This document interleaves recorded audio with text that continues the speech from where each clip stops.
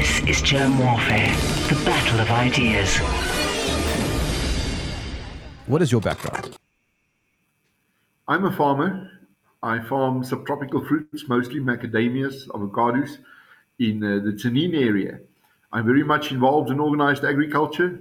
I'm the chairman of SAI, our network for family farmers, in South Africa and in Zimbabwe. We are also the biggest representative of Zimbabwean farmers in the world, literally in the world, because most of them are today in Canada, New Zealand, Australia, all over the place, Zambia.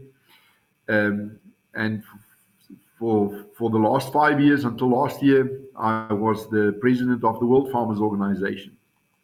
In South Africa, how is a farmer defined? A farmer is somebody who makes a living from the soils. You know, a farmer is not old or young, rich or poor, black or white, a newcomer or well established. A farmer is somebody who makes his living from the soil. And in South Africa, that is more than 98% still family based. Our farming system is pretty much still family based. It's important because a family on a farm is different from a family in the city. Family on a farm live much closer to each other. It's a much closer knit entity. They still eat together. They share responsibility in a business. A family farm has a horizon much further than this generation. There's always, every day in the life of a family farmer, there's this dimension in which you work towards your children and your grandchildren. A family farm is not inherited from your parents, it's borrowed from your children. There's something of passing on the land, the family name as a brand, a presence in a value chain, expertise and experience, equipment, capital. And especially in the industry in which I am in, where we work with trees. You know, the trees which my workers planted yesterday will only be harvested in 2032 for the first time, the macadamias. The eucalyptus trees will only be harvested in 25 years from now. And if you are not certain that you will be around to harvest from it, why would you plant it? In South Africa, Theo, how many farmers are there? There are around 2.2 million people whose livelihood is vested in the soils, of which the vast majority are subsistence farmers, smallholders, communal farmers, peri-urban farmers, working towards markets on street corners, the informal sector. But there are about 32,000 commercial farmers, and that anchors our food security. It anchors our food system. They produce the food which we buy from shops in the cities. More or less 60%, 62% of our population have been urbanized, and they are dependent on shops for their food. And that number is rapidly growing. We are really facing an explosion of urbanization in South Africa. And if you travel the rural spaces on your route to the Kruger Park, you would have driven through small towns, Letsitele, Gravelot, Rubbervale. They used to be thriving towns once, but there is no longer a church or a school or a koöperasie. And if one of those disappear, a town topples over. The Letaba district where I farm has become a battlefield of towns which have fallen over. The Karoo has become a battlefield of ghost towns.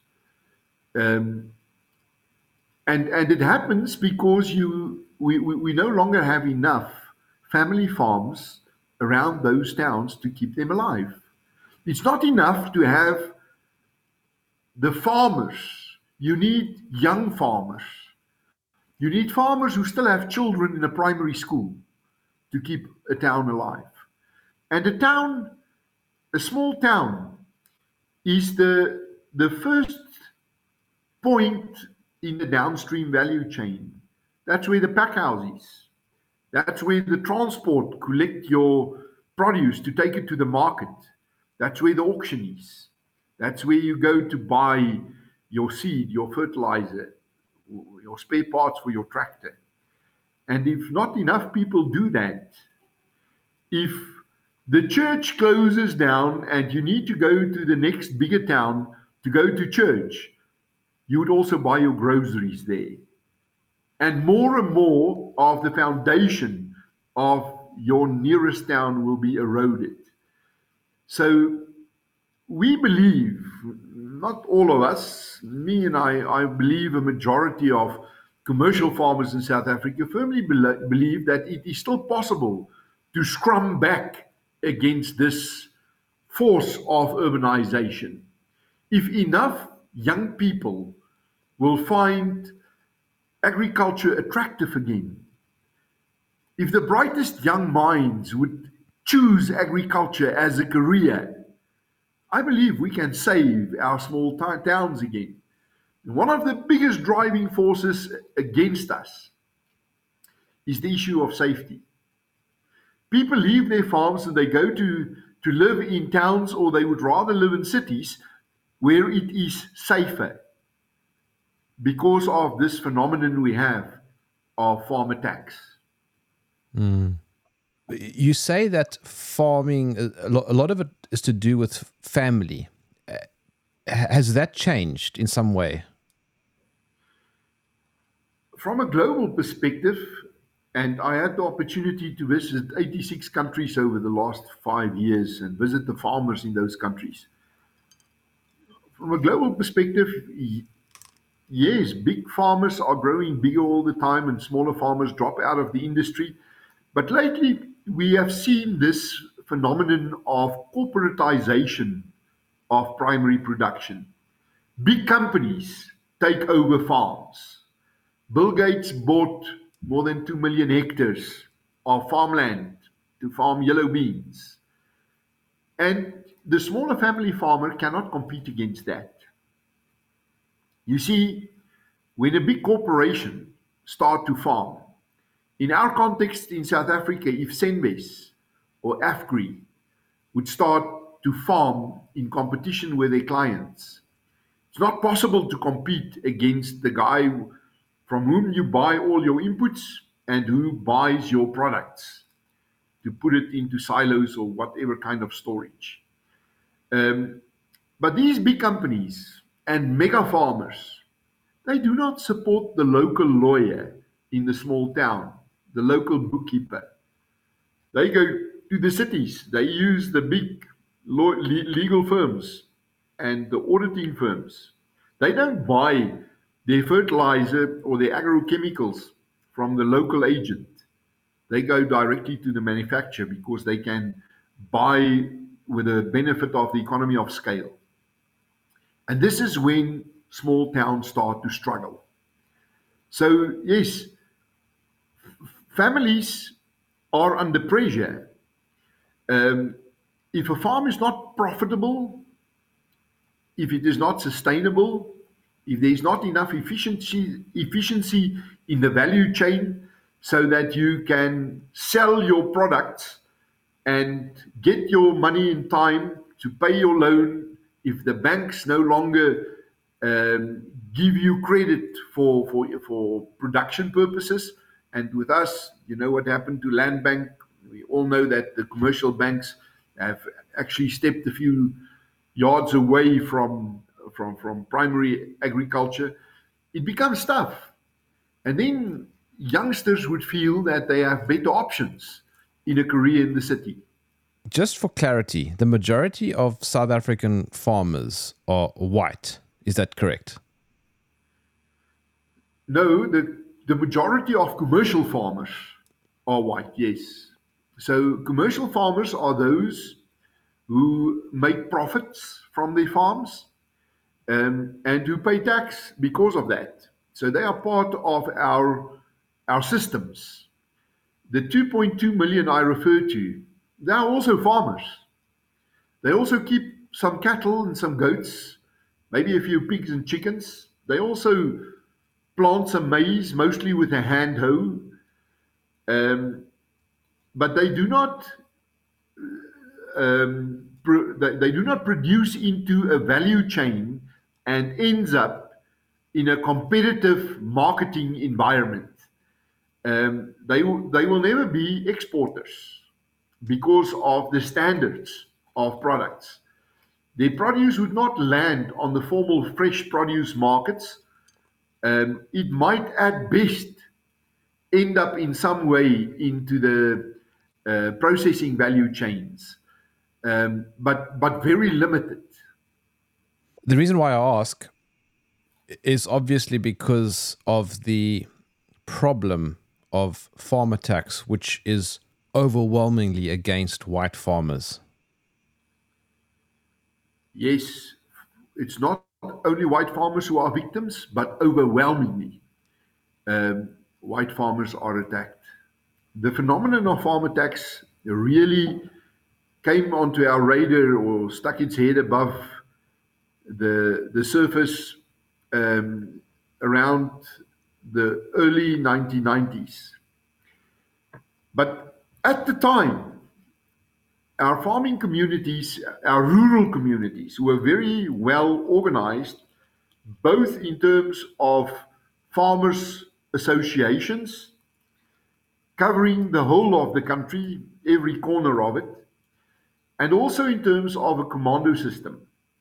Every district had its commando. Those commandos organized the farmers in arms. You had a uniform. You got into the commando because you were trained through the national service system. You had a hierarchy. You had senior officers and you had men in boots on the ground. You could deploy in a very short space of time anywhere and you could close off an area. But you were in service of the state the moment you put your uniform on. You acted on behalf of the state. And that suppressed the rampant crime and especially the farm attacks and the farm murders up to the early 2000s. Then these commandos were all disbanded when Thabo Mbeki was president. Um, Musiwe Lekota at the time was the Minister of Defense, and it was under him that they monitored very strictly the disbandments of the commandos. And since then, these farm attacks skyrocketed. At the time, we really wrestled with government and said, what about rural safety? And the promise was that simultaneously, um, a police reserve system would be put in place, and those who were members of the commando would simply be moved over to become police reserves. It never happened. And up to today, it did not happen. One of the biggest problems it poses for us as the farmers is when we do our patrols at night, and we all do that. When we have our farm watches, especially when we act, when we arrest somebody, when we chase out to a farmer in distress, we are not in service of the state. We are private citizens trying to protect ourselves, which means on the legal side, we are on our own. And in the confrontation situation, we are most often in confrontation with the perpetrators and the police on the other side. The police is not always on our side, and we've seen it in the last week when two women farmers were arrested for having done a private arrest on livestock thieves, and they've spent a few nights in jail. The police had the capacity to take 13 policemen heavily armed to their farm, but they did not have the capacity to act against the two stock thieves. So since then, we had to organize our safety by ourselves, and it's a very expensive thing to do. Now, we are talking tonight about farm attacks, but much more common than farm attacks is farm theft. I do not know a farm from Cape Town to Messina or from Durban to Port Nolloth that has not fallen victim to theft on the farms.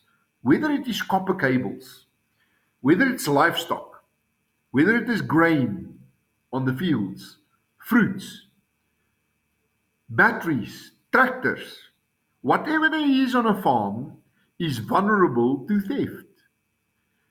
And it's impossible to farm by day and guard your farm by night. Most of us appoint private security companies or get in guards during harvest time because that's when you are most vulnerable. But we are doing government's job, the most core function of government, the protection of the lives and the goods of its citizens. We are doing it for ourselves. And I can tell you, it is pretty tough to do government's job without government's income.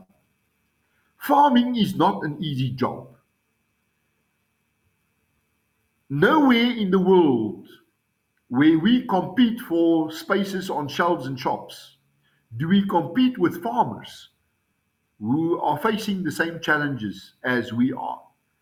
We have the same droughts and floods. We have the same problems with markets. We have the same crises with crop protection. All the forces of nature against which you must produce. But on top of that, we also have this crisis with farm safety, theft, and of course, attacks. And on top of that, we also have this constant threats of expropriation without compensation. And don't underestimate the link between the latter two. Why did the government disband the commando setup? It's hard to say, probably because it was also still mostly white. The commandos was well-trained soldiers. They might have feared a kind of a military takeover or something. They might have feared the growing tension between the police and the commandos, especially in incidences of farm murders. I remember so well in the early 2000s, I was then a young new farmer in the Trigarsdal district, and I remember the farm murders in our farmers association those days, us rushing there, meeting outside the gates of this farm. The police would also be there, and our approach to this and that of the police were very much different. So who takes responsibility? Who takes command and control in that situation? And of course, as farmers, we are highly emotional about it. It's one of us who was just murdered on this farm. And we have much more capacity than the police has. Each one of us have a few vehicles, probably more than the local police station. We can get much more firearms in the field within an hour or so than the police can. And I think it is this growing tension that made the government decide to disband the commandos. Although the commandos was under the control of the Defence Force, it was part of our National Defence Force. Is there some sort of private replacement of the commandos? Yes, yes. Of course, we have a very comprehensive network of private security companies today, whose capacity exceeds that of the police multiple times. I don't think South Africa can function without those anymore. But apart from that, just in our network in SAI, along with our network partners such as AfriForum, NIASA, TAU, we have 168 farm watches. Then Agri-SA also has a number of farm watches. I don't know how many they have organized, but there are also a number of them who are not linked to any specific organization, and we are trying now to link everyone up. We all have radio systems. We call each other at night just to hear whether you are still there and whether you're okay, make sure that the radios work, so that if anything would happen, it would be possible to call each other on the radio. And if anybody would not respond, there would be somebody to go out and see why there was no response. And many of us put radios in the police office. Our branch in Laingsburg, in the Karoo, have just put a radio in the police station because they don't have one, and so that they can hear the traffic between the farmers. We all have set up camera systems, and that cost a pretty penny. But today, rural South Africa is well covered with camera systems which belongs to farmers associations or farm watches. And we can see a vehicle coming in and going out of our area again. We are now trying to link up these camera systems too, because a camera system is worth nothing if you do not have a pair of eyes looking at the screen somewhere, monitoring those systems. And then some of us do have emergency centers. In our network, we have two of those, 24/7 and 365 days a year. There would be somebody who would be able to respond and to call the closest farm watches in the area to take command and control and cordon off a certain valley or an area. Some of us even have trauma counseling capacity. And then lately, we have started to equip our farm watches with drone technology. And we make it available to the police all over South Africa because the police does not have it at the moment. But we train these drone operators. We equip them with camera systems. And when there is an incident, we can get the drones in the air. And this has kind of taken over the functions of the commandos. But government does not have handles on those. And I have a sense that government is irritated by it. How many farm attacks are there on average per year? And you said earlier that since the commando system was disbanded, farm attacks rocketed. Since the early 2000s, when the commandos were disbanded, for the last 2 decades, we had on average a farm attack every second day and a farm murder every fifth day. So on average, around 180, 190 farm attacks And we are very strict in categorizing it as a farm attack. It must be on a farm or a small holding. It must be an attack on either workers, guests, or the farming family itself. Um, an incident on a farm is not just a farm attack. There must be a deliberate, targeted attack before we categorize it as such.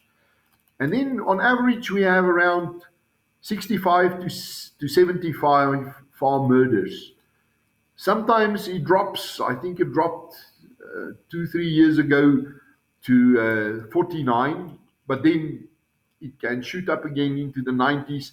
On average, around 70 per year. That's every fifth day. Is that, by international standards, very high? Very, very high.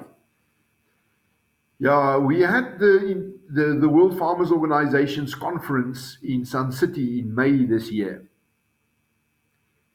And it's hard to explain to farmers' organizations elsewhere in the world what farm attacks and farm murders are about. They simply don't have it. The Scandinavian countries don't know it. Europe doesn't know it. And is the nature of farm attacks very violent?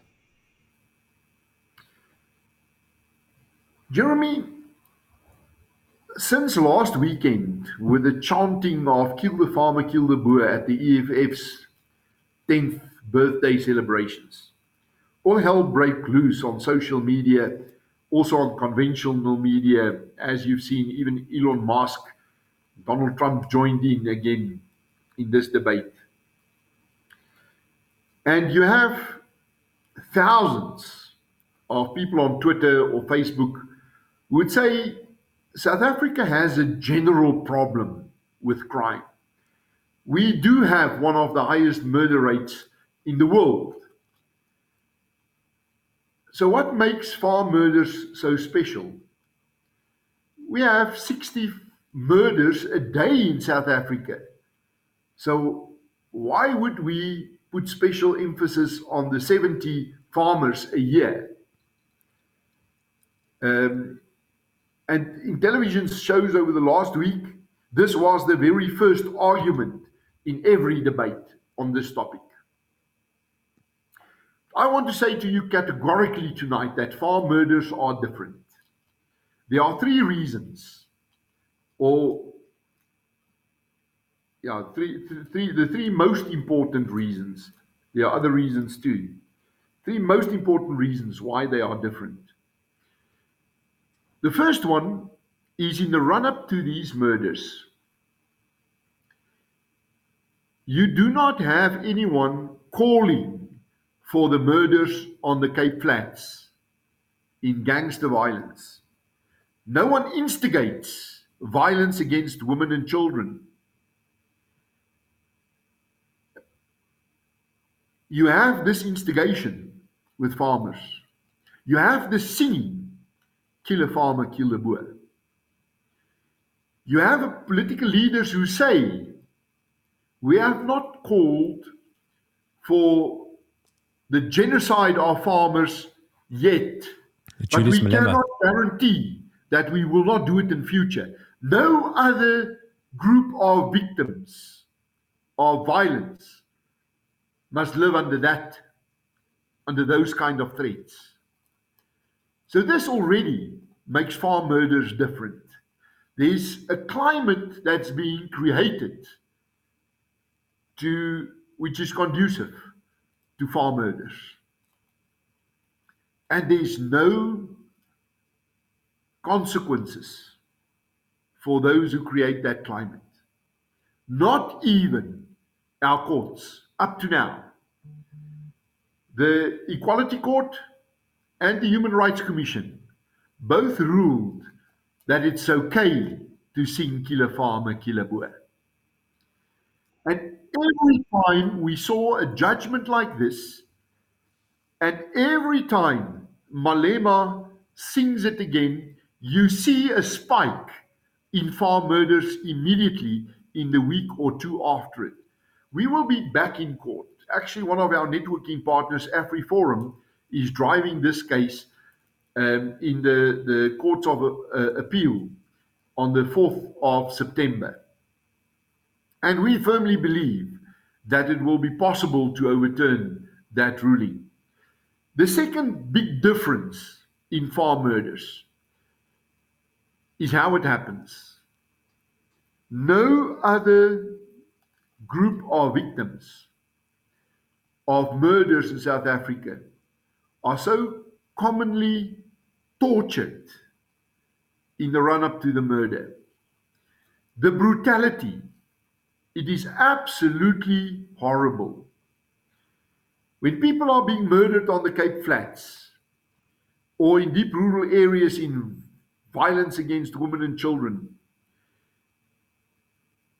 the children are not forced to watch as they torture dad or rape mom.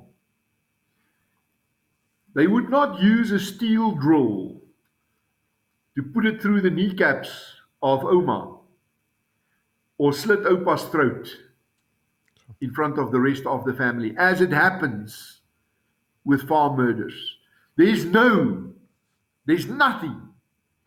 compared to the brutality, the torture, the violence, the amount of blood spilled on a murder scene as you have in farm murders.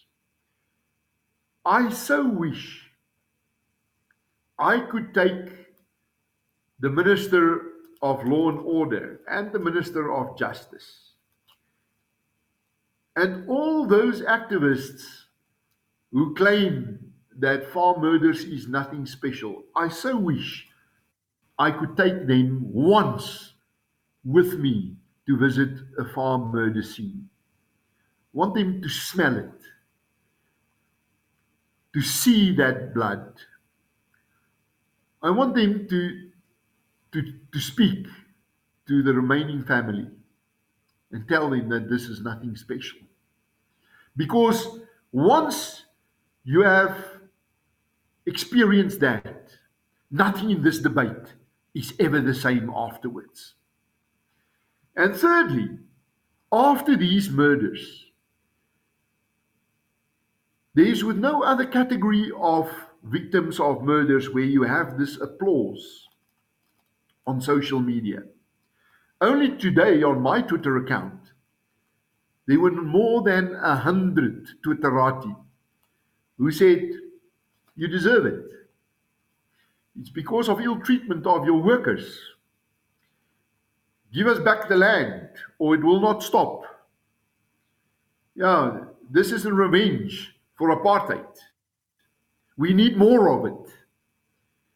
Of course, most of it are bots. Don't underestimate the EFF's bot brigades on social media. Not real people, not real names. People which will come with arguments of only 70 murders per year. How many farm workers are being killed on farms? Well, the difference between farm workers killed on farms by farmers and farm murders is the farmers who are murdered have names, dates, places, case numbers at the police. They are real.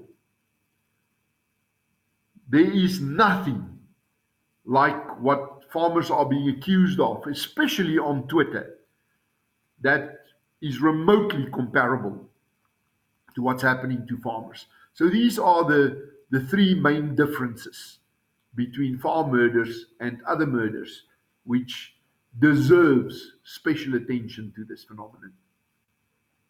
Why are farmers so hated? Who is hating them so much? You know, we know who the victims are, but who are the perpetrators? It's always the EFF type black minority. You see, on social media, the accusation is that it's foreigners. And there are foreigners involved. It's so. Some of them are Zimbabwean, Mozambican, Basotho, but not nearly the numbers which are local. Others would say it's farm workers. It's a slap in the face of a modern farm worker to want to believe that this is the way in which they would air their grudges if they have an objection to their working conditions or they feel that they've not been paid properly. You don't murder your employer as brutal as that. But that working relations on farms are so poor is an absolute fallacy. We live in a free country. If you're not satisfied with your working conditions, you can go and work somewhere else. Nothing keeps you on a farm. Farm work is hard work. And different to any other sector of the economy, farmers and their workers stay together on the same yard.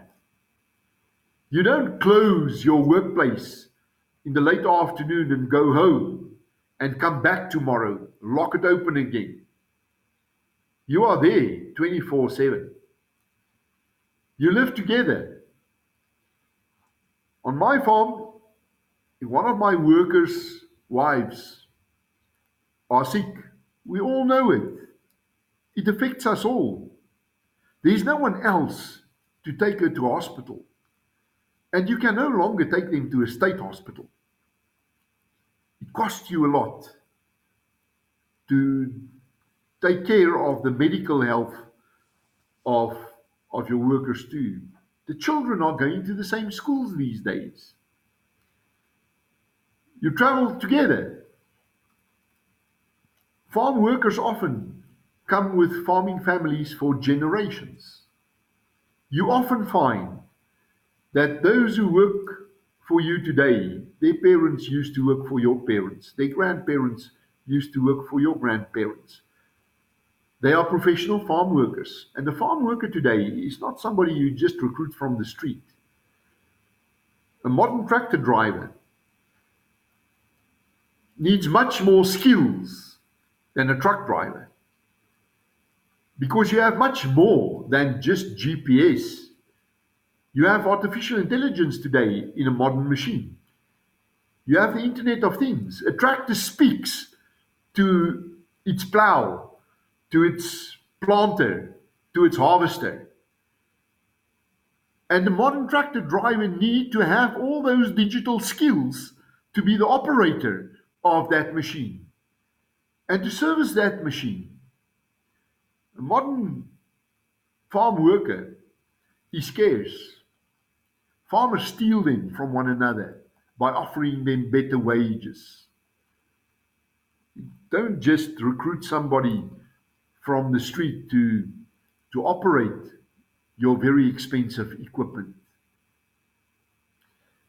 This is why agriculture is not really unionized. The unions in agriculture are very, very weak. There's not much space for a trade union in the relationship between farmers and their farm workers because they are much closer to each other.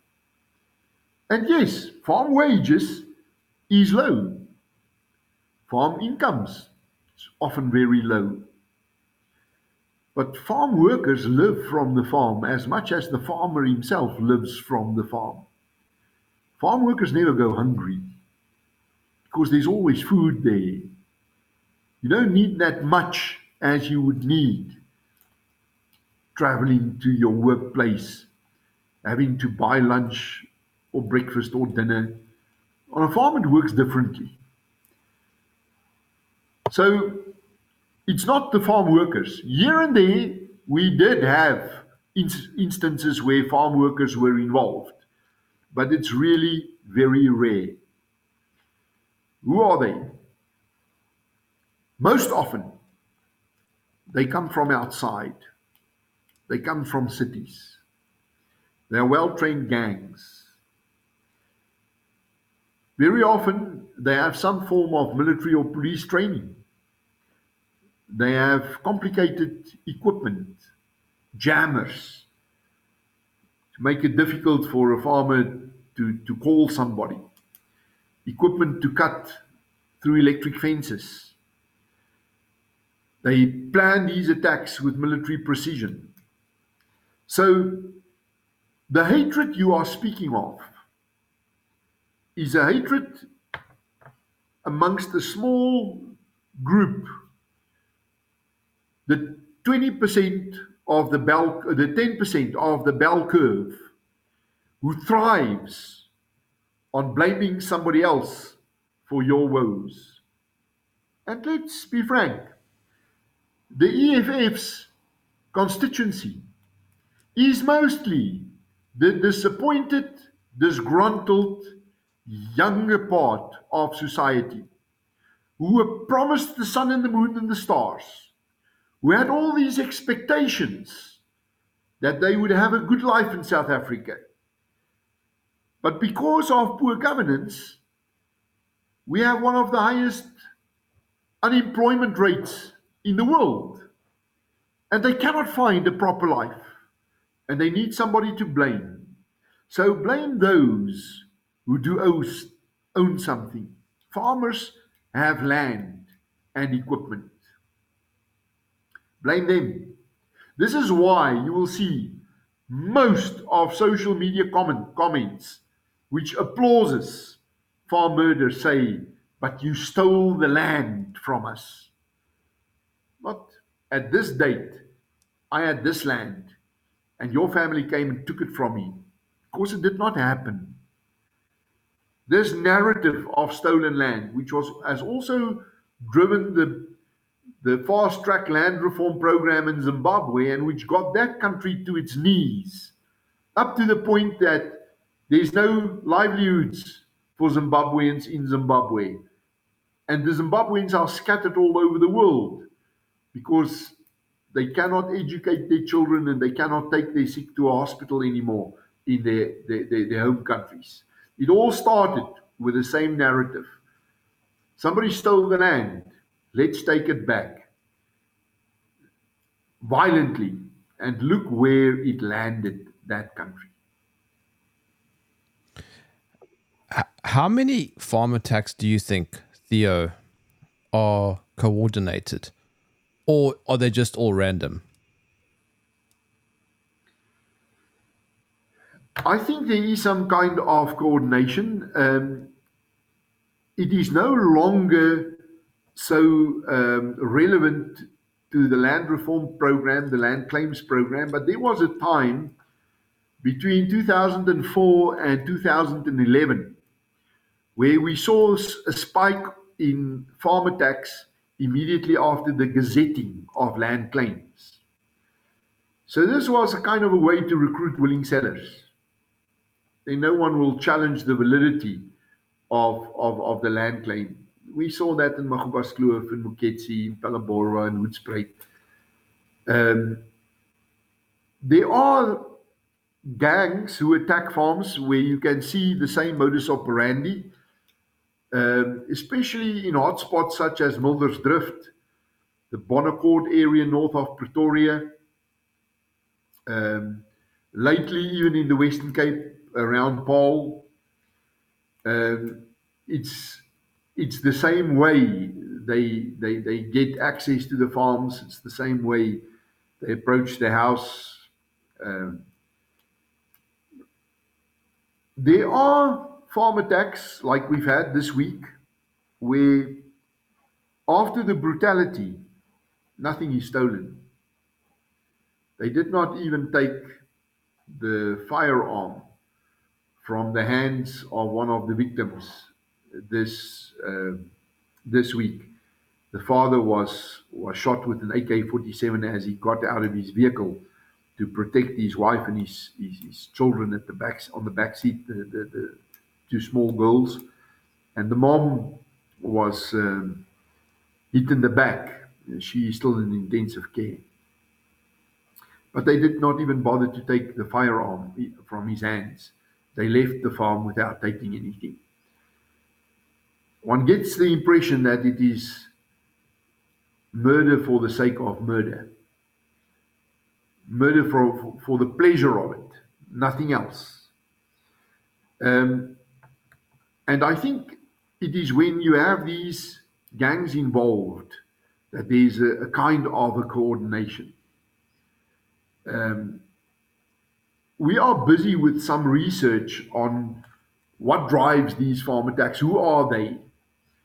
And I do not want to jump the gun because the results are not finished. But up to now, it is actually interesting to see how many people, how many farm attackers were out on parole. They served the sentence, comes out, and then get involved in farm attacks. I think this is one of the areas where we can give special attention in trying to combat it in future. What is the government's position? Well, government believes that it is no special category. This is why the president could say in 2018 in New York um, at the General Assembly of the United Nations, when he was asked about it, he said there is no such a thing as farm attacks. They, they do not deny that farmers are being attacked. They deny that there's a political angle to it, that this is a special category. So, although no one in government up to now responded to our arguments on why farm murders is a special category, the three arguments I've just given to you, no one has responded to these arguments. They just turn a blind eye to it. And only 16% of these cases have been solved up to now. So we do not count on government to be of any kind of assistance. When they are, when the criminal justice system does solve our problem in a certain case, for us it's a bonus. We don't bargain on that. I think farmers understand across our country that they are the first line of defense. What really matters when it happens to you is that in that moment, you can keep your family safe. In that moment, your firearm must be loaded and be with you. And in the next few minutes, until your nearest neighbors can reach you, and until you can make alarm, it is you and them. And then after that, it is the local farm watch. And after that, it's the private security company. And then if the police comes, and there are wonderful policemen who has done miracles to solve some of these cases. But alas, it's few and far between. So state involvement, especially because of the government's position on it, is not something we put our faith in or we rely on. Now, you were referencing Julius Malema and the EFF rally. What happened in the aftermath of that rally? That very next day, we had a very brutal farm murder. On the Monday, another one. And then on Wednesday, we discovered a body, which was probably already murdered Saturday night or Sunday morning. The brutality of attacks over the last 10 days, I cannot describe it. Mostly old people, eh? It's mostly old people. The 75-year-old Oma who was beaten up on a small farm outside Mbombela 2 days ago. They smashed her face. They knocked out her teeth. You see how the eyes, the arms, the hands, the legs are swollen. It's not It's not as if you will see this in any other category of murders, that old people are tortured in this way.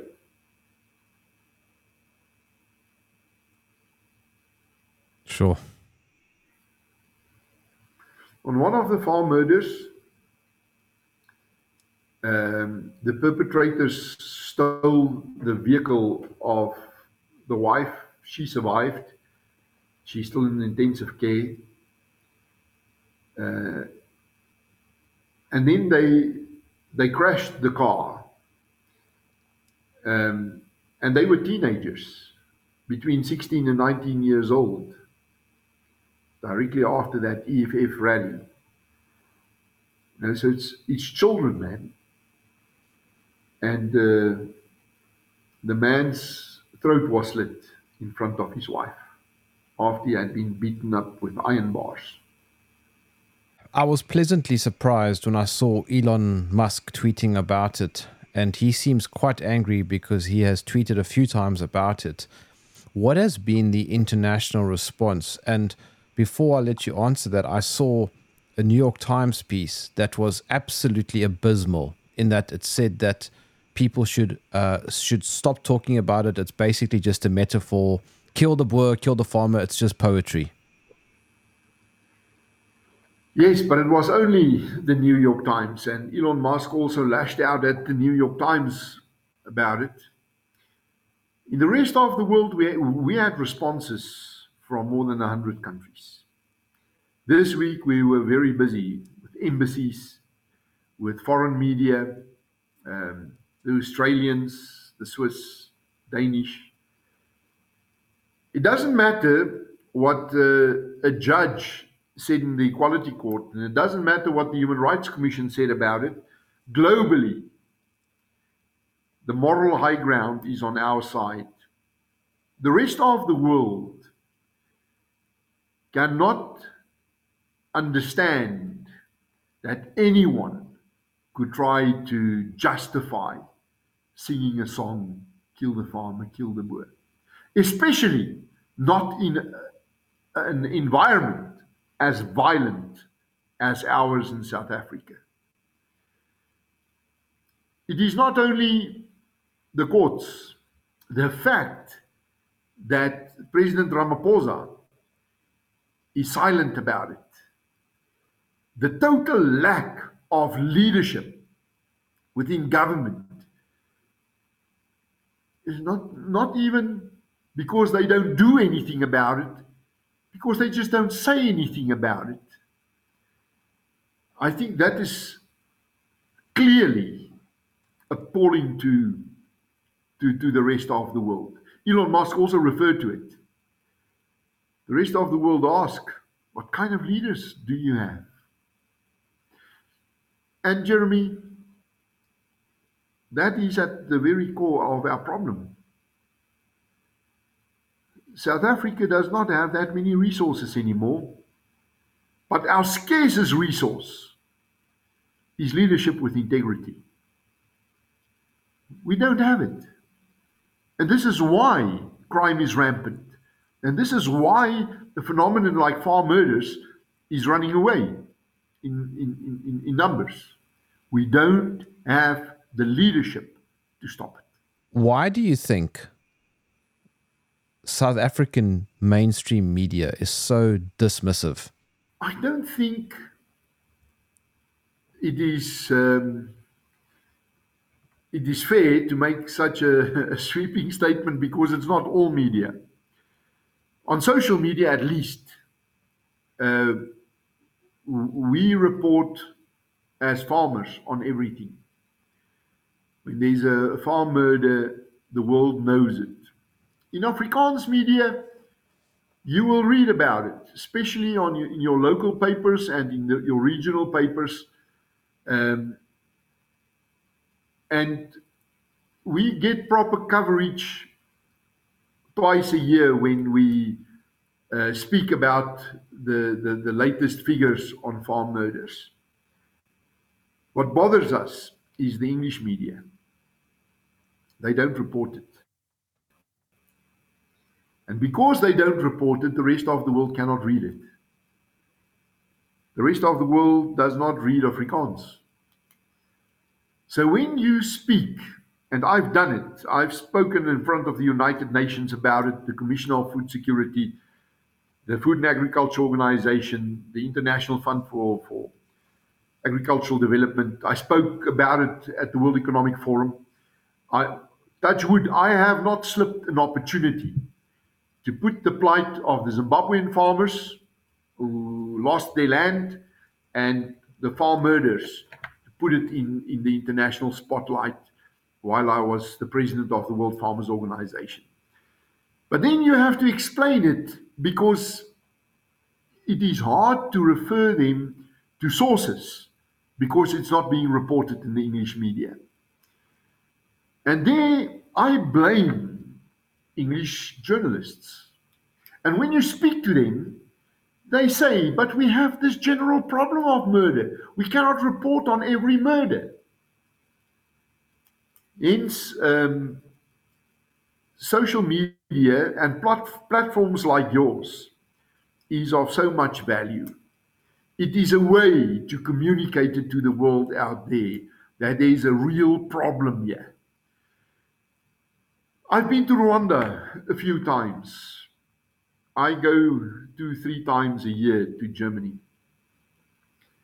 Whenever you speak about a genocide, like the million Tutsis who was murdered by the Hutus, or the Jews who were murdered by the Nazis, the people who are there in those countries, especially the old people, would say to you, this is how it starts, by name calling, by creating this climate in which it is okay to talk about the extinction of a group of people. This is how it starts. And you must kill it there. The turnaround does not happen when the spark hits the gunpowder. You must stop it before then. This is nothing short of a crime against humanity. So where to from here, Theo? What do we do? How do we push back? Well, first and foremost, the most important thing is on the ground where it happens. Every farmer owes it to every other farmer in South Africa to get involved in the local security structures. Your security will cost you more than just the money. It will cost you your time and your effort. If you are young and strong, in our valley, those under 40 or 45, they go out on patrol at night and they safeguard our area. Farmers must be part of a safety plan. They must know if something happens, this will be my role. I must close this road or I must go to that area, even if it is to take some bandages and water. Everybody must get involved. But more than that, we need better coordination. And on the 19th of September, all the organizations in our country who have boots on the ground and who have structures, farm watches and fire equipment, the fire protection associations, those who have camera systems, radio systems, we will gather in Pretoria to see how we can better integrate our capacity, how we can stretch what we already have to provide better protection. But then we need to push government to do its part. And on government's part, there are three things which are of paramount importance. You see, government, the state, cannot fulfill its duty until government recognizes the problem. We must get government to recognize the problem. And from there, the least they can do is to implement a rural safety plan on which we already had 4 or 5 agreements. The first one was when we disbanded the commando systems and they promised to put the police reserve in its place so that you can act on behalf of the state when you go out on a patrol or on a farm watch. But then we need a special task force, not in the police only, not in the military only, a multi-departmental task force, including the intelligence, from where one could coordinate both the information about it, analyze the data, mobilize a task team, mobilize the resources and the equipment to make sure that you can actually act. And then we need much better monitoring of the criminal justice system. Let me tell you, if it was not for a private prosecution authority like that of Gerry Nels, we would have been in dire straits. We keep on pushing and pushing and pushing government to act against those who are being arrested and to keep a watch in the prosecution process too. But then to get government to recognize it and to actually do something, we need more pressure on it. They're not going to do it by themselves. We need to raise awareness locally and abroad. We need those articles, those news clips in the English media too. We need more of what you are doing tonight by giving us a platform to raise this issue and to put our part of the story out there. The more people know about it, the more pressure we can mount against government to actually move on it. Although, in my personal capacity, I cannot speak here for my organization. I have very, very little trust in government that this government will really make a difference. We need to change that.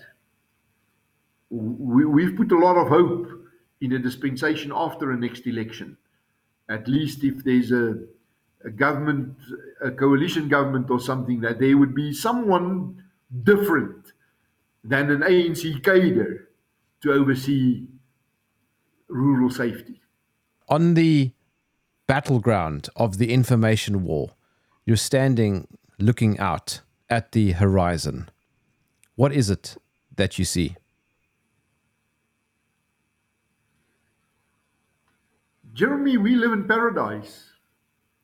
There's no country like this one. I don't want my children to inherit anything else than a future in this country. And I see a better South Africa. Not because our government is suddenly going to perform better. Because of the way South Africans on grassroots level started to take ownership of the problem and of the solution. How they've decided to do it themselves, with or without government, and how they are outperforming government on its home field when it comes to service delivery.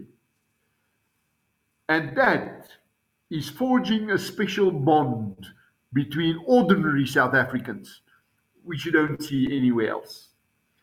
I'll never forget, I once walked into a farmers' meeting in London, the British Farmers Organization, the National Farmers Union.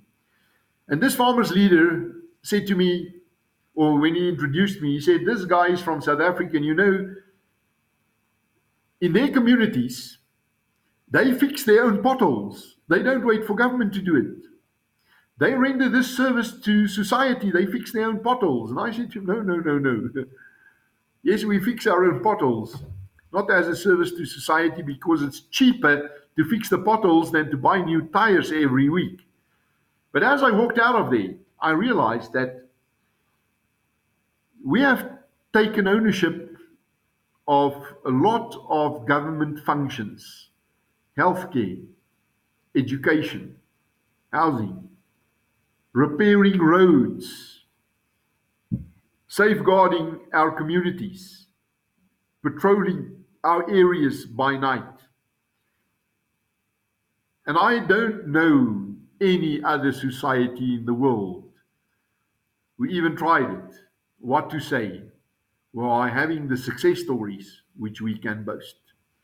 So when we have an efficient government again, there will not be any society better to live in than this one, given the foundation we are laying, although it is through sweat and blood. Theo de Jager, thank you for joining me in the trenches. What a privilege. Thank you for inviting me. If you enjoyed this podcast, please visit supportgerm.com.